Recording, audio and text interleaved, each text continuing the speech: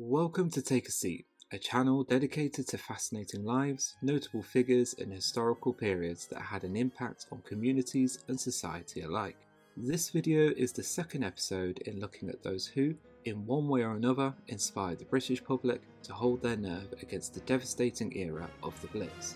Today we have Sergeant Harry Daley, a London bobby who grew a popular reputation with his colleagues, the general public and even criminals he would arrest on the beat.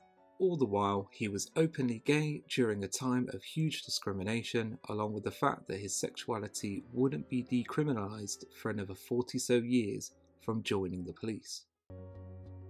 On the 14th of November 1901, Harry Daley was born in Lowestoft, East Sussex. His father, Joseph, was a skipper of a fishing smack and his mother, Emily, a parlourmaid.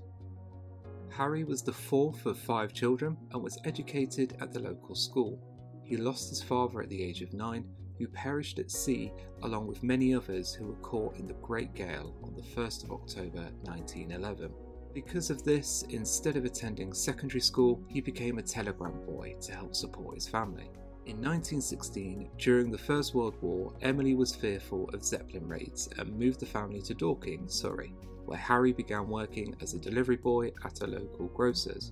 Harry's older brother, Joseph Daley, nicknamed Joey, joined the army and served in the Machine Gunner Corps.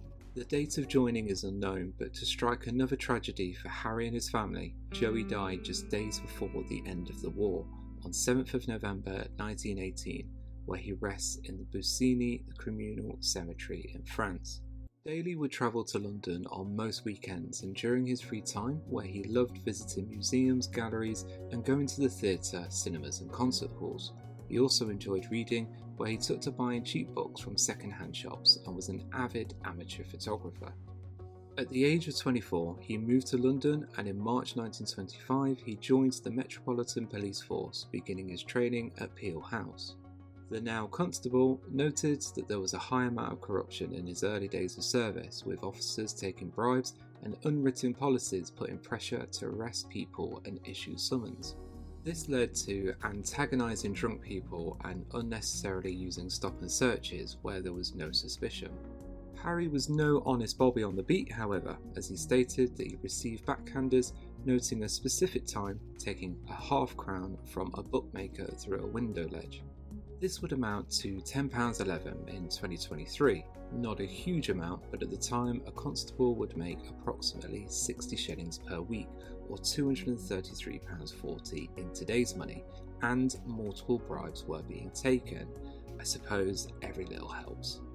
Looking the other way was so rampant that Daley received complaints when he had a day off and his replacement wouldn't accept them. The constable remembered, however, that the backhanders and corruption decreased when Lord Hugh Trenchard was appointed commissioner in 1931. He stated, "When our superior officer were known to be honest, the majority of us followed suit." Despite homosexuality being illegal at the time, Harry Daley was gay and made no attempts to conceal it, and this made him the first openly gay police officer in Britain. Harry received some homophobia in the station by colleagues, but he was a popular character and generally got on well with his fellow constables and the public. So much so, he took photographs of some of the men he arrested, usually when being escorted into the Black Maria, and they were generally happy to have the picture taken. In the same year of joining the force, towards the end of 1925, Harry Daley met dramatist J.R. Ackley, the first time described by E.M. Forster's biographer Wendy Moffat as, "One Sunday morning, Ackley went out into the river mist of Hammersmith Terrace at dawn to get the milk bottle off his stoop, and came back inside with the milk bottle and a brilliant young policeman who had been walking the beat." Ackley had written the unforgettable masterpiece that was the World War I inspired play Prisoners of War in July 1925. Which passed the censorship despite homosexual overtones rooted from Ackley's own experiences after being wounded twice and captured by the Germans in 1917. Harry was fascinated with the play, and although unconfirmed, it is most likely they started a short sexual relationship together, staying as lifelong friends afterwards. Through his friendship, Daley began meeting Ackley's wider circle, significantly E.M. Forster and Duncan Grant. Grant, a member of the Bloomsbury Group, actually painted a portrait of Harry Daley in his uniform in 1931, and if you're with me here on YouTube, you can see that portrait now. Daley and Forster started a sexual relationship which went on for 7 years, but it was a tumultuous affair as Forster, like many during the time, hid his sexuality from common knowledge, while Daley was indiscreet. Ackley, in 1929, as a BBC radio producer, asked Harry to talk about his police service, which he did and was broadcasted on the shows Children's Hour and While London Sleeps. Due to frank stories on criminal activities, Harry would sometimes use the pseudonym Joke Daley or Harry Furman. Some broadcasted on the Home Service were published as articles in The Listener, which Ackley was a literary editor for. Due to his unapologetic openness and alongside Daley's fondness with the rough crowd and those in the criminal underworld, some he had sex with, Forster and Daley would break up in 1932.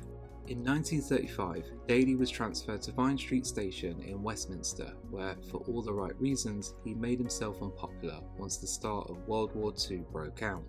The wife of a local publican, Mrs. Fletcher, helps the Vine Street officers by making food for them to eat, and in return, some of the constables, including Daley, invited the Fishers to stay in the station's reinforced air raid shelter.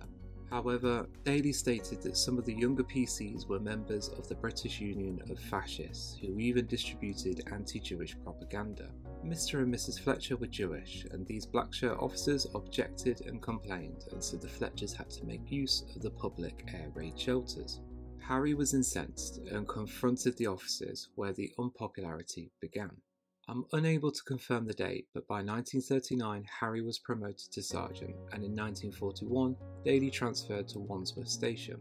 Nightly bombing raids were common, and Daley's duties were to respond and help where he could. These nights were all too common, and morosely Harry stated that despite the horror he found a perverse enjoyment in what was going on around him. From his own words, "The Blitz now became frightful to be often enjoyable. Where all available firemen and ambulances were engaged on the big disasters, we managed without help as best we could. One bomb, one copper. On such a night I stood alone in one of our neighbouring streets and saw the buildings on one side eaten up by flames. Then the wind changed. The flames leapt across and with a roar devoured the other side of the street." And nobody could deny the spectacle was enjoyable. These were not homes, but warehouses and shops. After the war, Harry was tasked in running a police recruitment centre on Beak Street. He missed being on the beat, however, and decided to retire on the 21st of May 1950. Daley became a Master-at-Arms in the Navy during retirement, but was diagnosed with diabetes, and so in 1957 he moved back to Dorking, living with his younger brother David and his partner John. Harry was described by the befriended John and Hazel Chambers as a high street loiterer, as he could always be seen chatting in the street, and he enjoyed listening to his collection of a whopping 7,000 records. J.R. Ackley encouraged Harry to write his memoirs, which he did, and was hopeful they would be published in his lifetime, but sadly they weren't, and Harry Daley passed away at home on the 12th of March 1971. This Small Cloud, his memoirs, were published posthumously in 1986, and a Blue Plaque nomination was considered in 2017. Unfortunately though, English Heritage felt his profile and significance was not strong enough, and a new nomination cannot be made until 2027. I want to quote Stephen Bourne from his book Fighting Proud to lead out on the legacy of Sergeant Harry Daley. In the days when gay officers had to conceal their sexuality, Harry was an exception and happily engaged in unlawful acts while upholding the law. At the same time, his colleagues made fun of him, as well as telling him how they acted as agents provocateurs against homosexuals. A fitting testament to Harry's popularity with the public he served came from a disgruntled member of a family of gypsy travellers who, during an altercation with two policemen, told them that all coppers were. He then added as an afterthought, except Sergeant Daley.